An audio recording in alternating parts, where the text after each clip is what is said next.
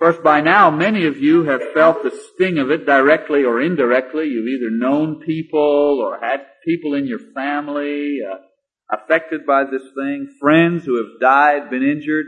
Perhaps you know people working in the rescue effort. And we've all been inundated by a never-ending report of images of death and destruction. I mean, the stories, the sad stories of grieving just go on and on. I mean, just one story more sad than the next one. About a child lost and a child and a mother and a child losing both parents. I mean, you think one story is sad, then you hear another one that's even sadder than that. And no matter where you go on the television, on the radio, you just receive more and more of this bad news. And of course, if this isn't bad enough, the nation is catching a first glimpse of a part of our society, hopefully a very small part of our society, that advocates anarchy and destruction. Bring down the government. You know, it almost seems like we're in some kind of war, but nobody bothered to tell us about it. It almost seems that there's some people who want to destroy this country and we're just figuring it out.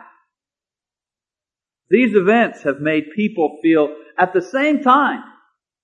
You mix all these things together and people are feeling sad and then sick and then scared. All at once. You're sad, you're sick, and then you're scared. And people are asking themselves, where are we? I thought we were over here and now I don't know where we are anymore. And people are also asking the question, where do we go from here? Not only where are we, but where are we supposed to go to from here? And so this morning, because of this, I'd like to share a few ideas with you that hopefully will help us deal with these questions. Hopefully we'll try to get some of this into some kind of perspective. You know, I think people have given a tremendous effort in the last couple of days. But because we're human beings, I think people are getting a little bit tired as the body count grows, as the investigation becomes more bizarre. As far as where we are is concerned, I think we have to realize that as a community, we're in shock. You know, if Oklahoma was a person, and I was a doctor, and I was diagnosing that person and trying to figure out what's wrong with this person, I would say, you're in shock. You're in denial. You're just coming out of shock. A terrible thing has happened to you. And you're beginning to realize the enormous damage that has been done. That's where we're at. We're in shock. We're just starting to count up here what this is costing us. I mean, up to 200 people were killed. Now, you know, it's one thing, a tornado, a flood, a gas main explodes, 200 people are killed. That's a terrible thing. But it's not just that 200 people were killed. 200 people were murdered. That's the point. Cold-blooded, first-degree, calculated, malicious, evil murder in broad daylight in the middle of our city. And not only just people, anybody, any murder is bad, but the innocent were murdered. Little children were murdered. And it's just starting to hit home now. Over 500 people were injured. A lot of them people we know. And more than 500 million, some estimates say up to $1 billion in direct damage. And almost as much in lost trade and revenue and where. You know, they talk about this 500 million. About who do you think is going to pay for all that? We're going to pay for that. We're going, federal aid, sure, and all that stuff, but you'll see. Somebody's going to have to rebuild. Somebody's going to have to pick up the trash. Somebody's going to have to pay for all this. And we're the ones going to have to pay for it. Just like when your child has an accident, you don't think about those things. Boy, you get them to the hospital right away and get the best care, But after everything is under control, the doctor bill comes in. The doctor bill is going to come in for this thing. We're going to have to pay for it. Not to mention the ongoing trauma and rehabilitation that will continue for a long time. Long after Geraldo goes back to wherever he comes from. Long after the media, is interested in some other new tragedy, some other new spectacular story. Long after the spotlight of national attention is taken away from the building downtown we're going to still be picking up the broken glass and broken bodies and broken lives and ministering to people long after all of this is over. See, this is what's happening here. And we're just kind of coming out of shock and realizing that. And so I believe that it's important to acknowledge that something has happened that has changed our lives in one way or another.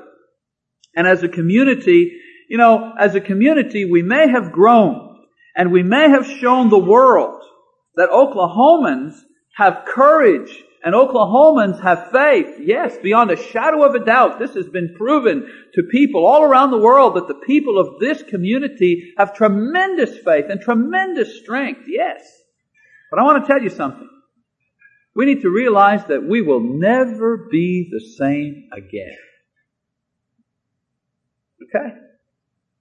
No matter how it was before, no matter what happened before, no matter how we were before, we're never going to be quite the same again. And we need to accept that fact. That's part of coming out of a tragedy. Accepting the reality, the new reality. There's also a lot of talk concerning fringe groups and revolution and anarchy and so on and so forth. And this can be very disturbing. I mean, are we in a national crisis here or what?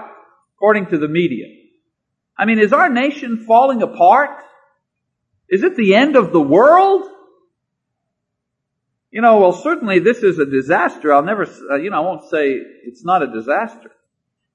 But let's keep it in perspective. When you compare what has happened to us to the civil strife going on in Bosnia or Sarajevo, when you compare what's happened here to what's gone on in Haiti, for example, 75% unemployment, or in South Africa, or in Rwanda, you realize that in Rwanda last year in Africa, not 100 people, not hundreds of people were killed, hundreds of thousands of people were murdered in their own country by their own army. It's as if here the National Guard was let loose and they just walked into houses and started shooting people in Chicago and in Ardmore and in Boston and in Texas, in San Antonio. Just the National Guard was let go and they just started killing people, and the body count started to rise up to 400, 500,000 people. That's what happened in Rwanda.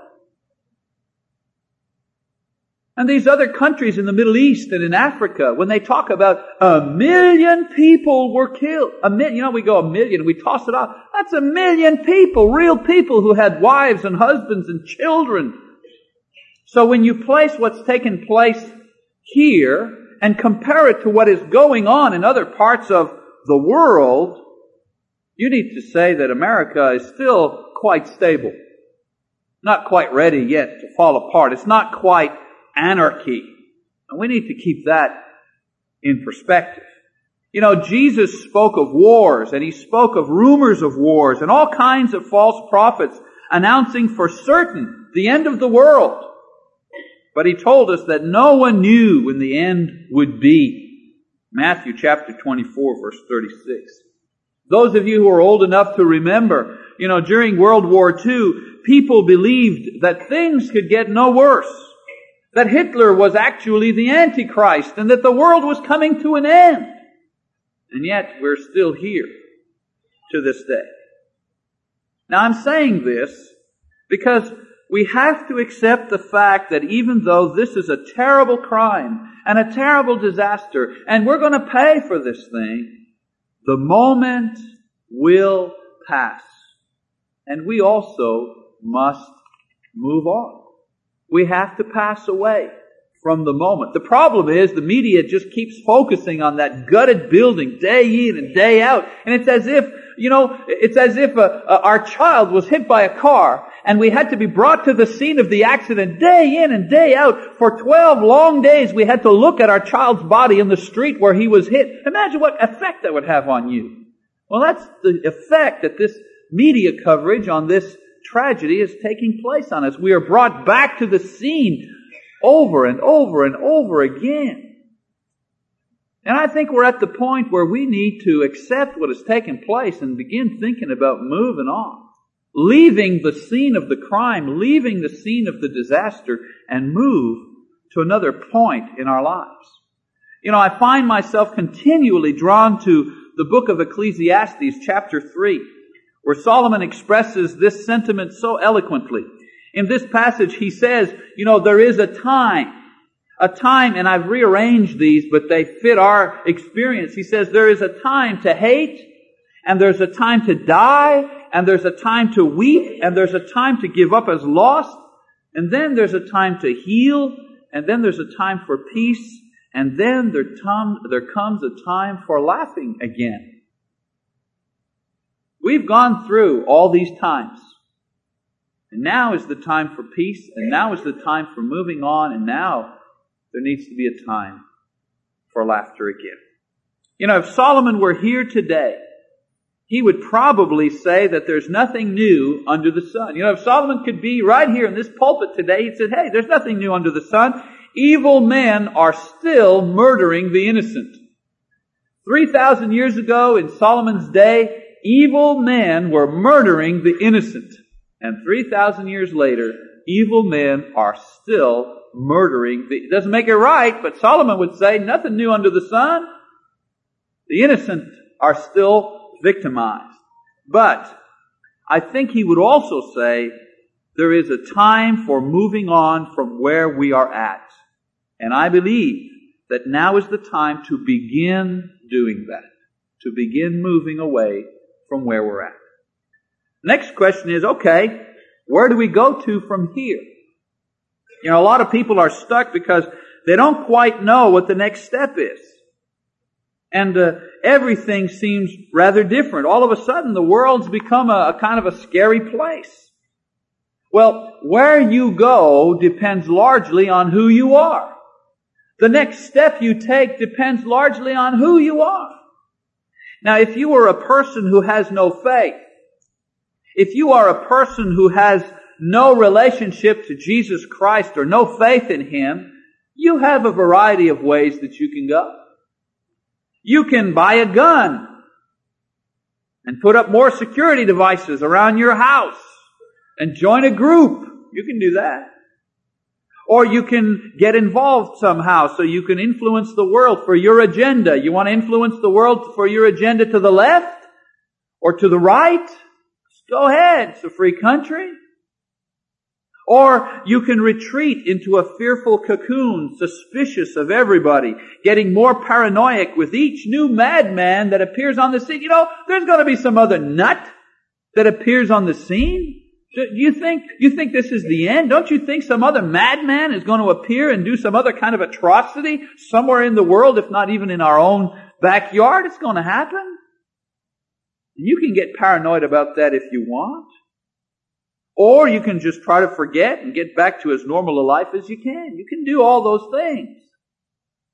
However, if you are a Christian, if you have a saving relationship with Christ, then your next step is the same step that you were going to take before the bombing. The next step is to continue following Jesus Christ faithfully until He comes. That's your next step. You can do this for several reasons. First of all, you can take the next step of faith in following Christ because you know who the real enemy is. You don't have to get paranoid. You know who the real enemy is. In Matthew 10:28, Jesus acknowledges that those who can kill the body are not the ones we have to worry about. He says, don't worry about those who can kill the body but then have no other power. You worry about the individual who can kill your body and then has the power to send your soul to hell. That's the one you've got to worry about. In other words, we should be more afraid of God who can condemn the soul to hell forever. That's the one we have to be afraid of. You see, the real enemy is the one who could take us away from Christ here on this earth. That's our real enemy. I'll tell you something. Think about it for a moment. The real enemies of those people who were in the building. You know those people who were in the building? They were having coffee, they were visiting, they were talking, they were taking a bathroom break. They were doing whatever they were doing. Their real enemy was not that person outside who drove that truck full of explosives in front of the building. That was not their real enemy. The real enemy of those people were those people and those things in their lives that prevented them from believing and obeying Jesus Christ. That was their enemy. That was the unseen enemy that ultimately destroyed them. Not that guy with the bomb.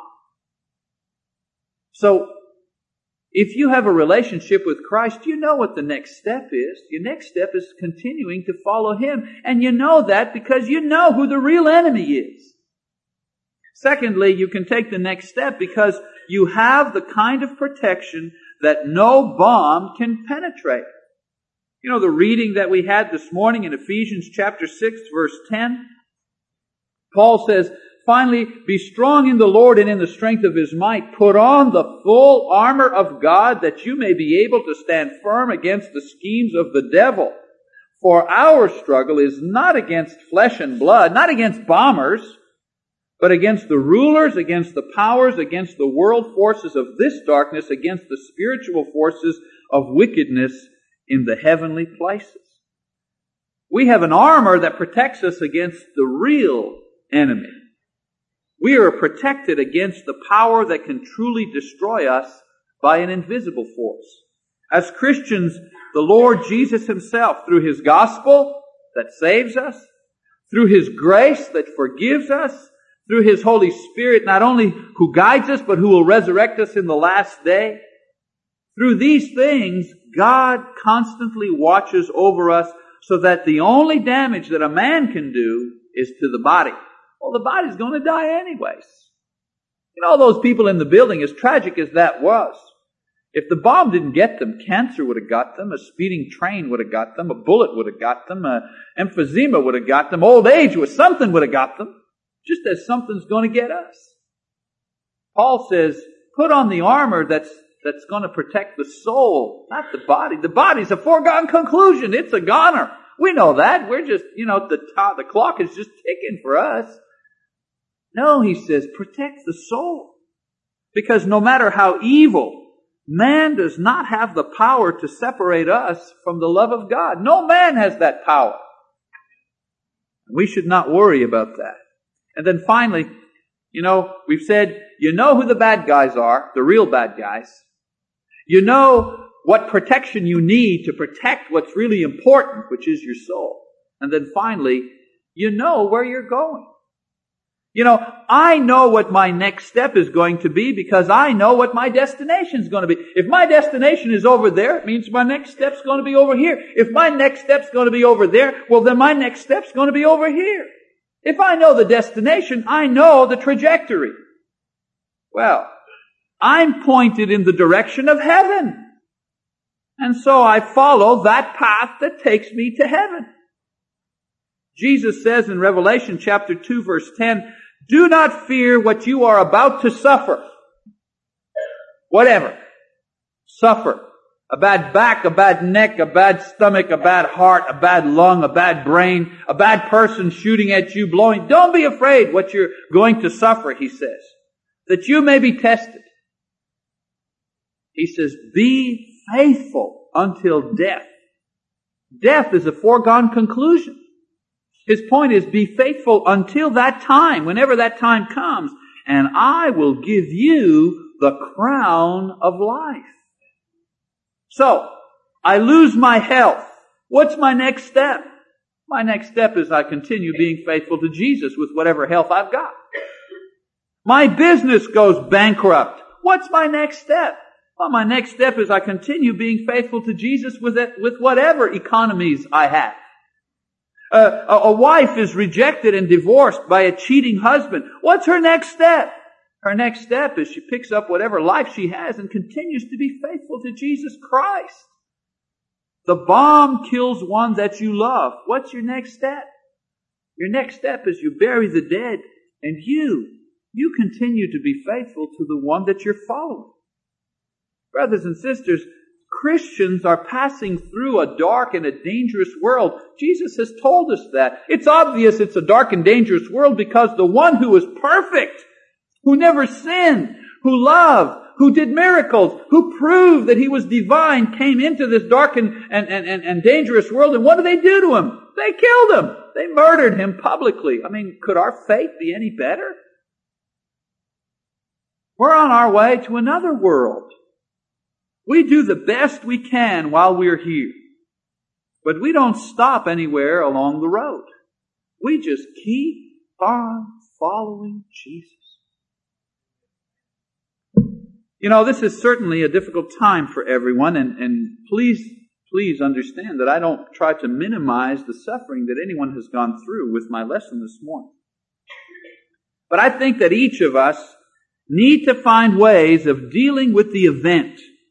And so as I finish my lesson this morning, I want to give you just a few final suggestions to help you move on from this point, because I think that's what we need to do. We need to move on from this point and continue following the Lord. First of all, I encourage you to establish your own way to honor the victims so that you can have a sense of closure. You need to have a sense of closure. I don't know, send a card, draw a picture, plant a tree, build or make some sort of memento that will honor the ones who have fallen during this time. A way to remember them. You know, one of the things that I'm doing is I'm leaving my headlights on. You know, people leaving their headlights on. I'm leaving my headlights on, but I was thinking, man, when do I turn off the headlights? You know, am I going to be doing this in 1999 or, you know? And I realized, oh, I know when. When the last victim is taken out and buried.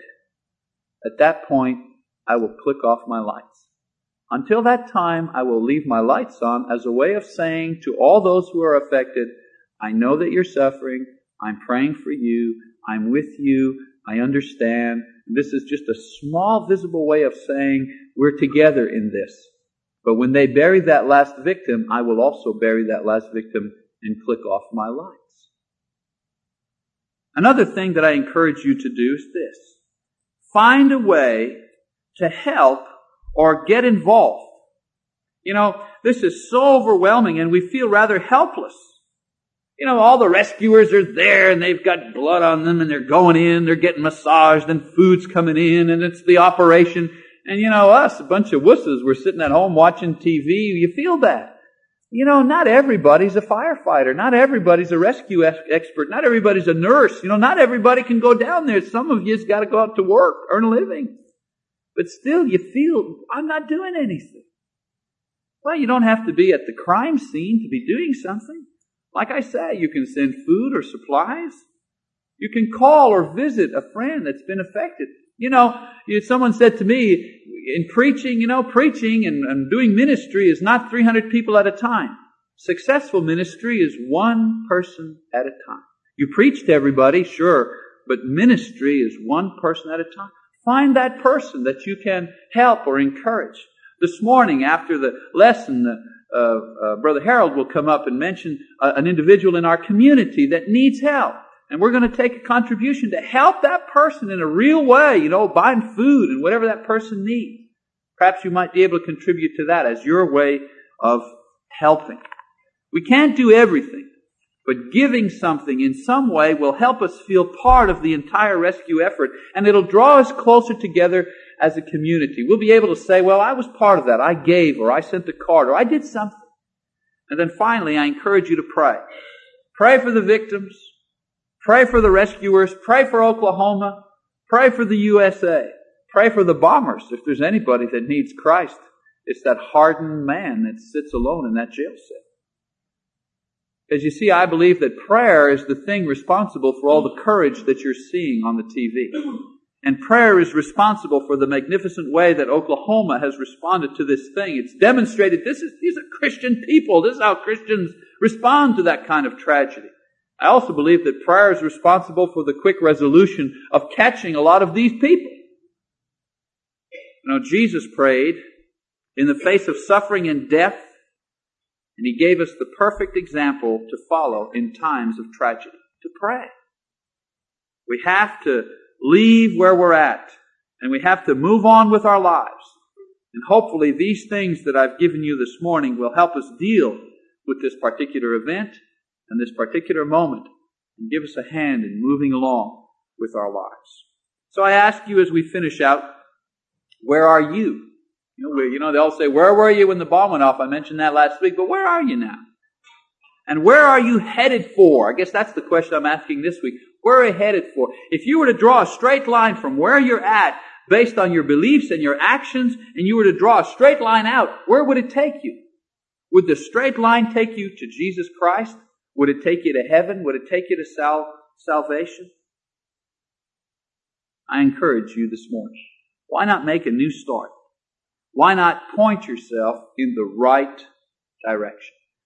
If you need to confess Jesus Christ, put on that armor, if you wish, to protect the soul against death and evil, then I encourage you to come forward and to confess Jesus, to be baptized, to come up a new man in Christ, headed in the right direction. And if you've taken a wrong turn, and we all do, then I encourage you to come back and set your life straight once again if you need prayer of the church. And if you're struggling with various things, whatever it is, if it's a health problem or a family thing, or you just need the prayers of the church to be encouraged in your faith, don't be ashamed. That's what we're here. We're here to minister to each other. There's no shame in coming forward and asking the elders to pray for you. That's a biblical thing. No one will say, oh, that's a bad person. No. I think most of us say, wow, that person has courage. That person has faith. So if you need the prayers of the church for any reason this morning, we encourage you to come forward now as we stand and as we sing. And as we sing. And as we sing. And as we sing.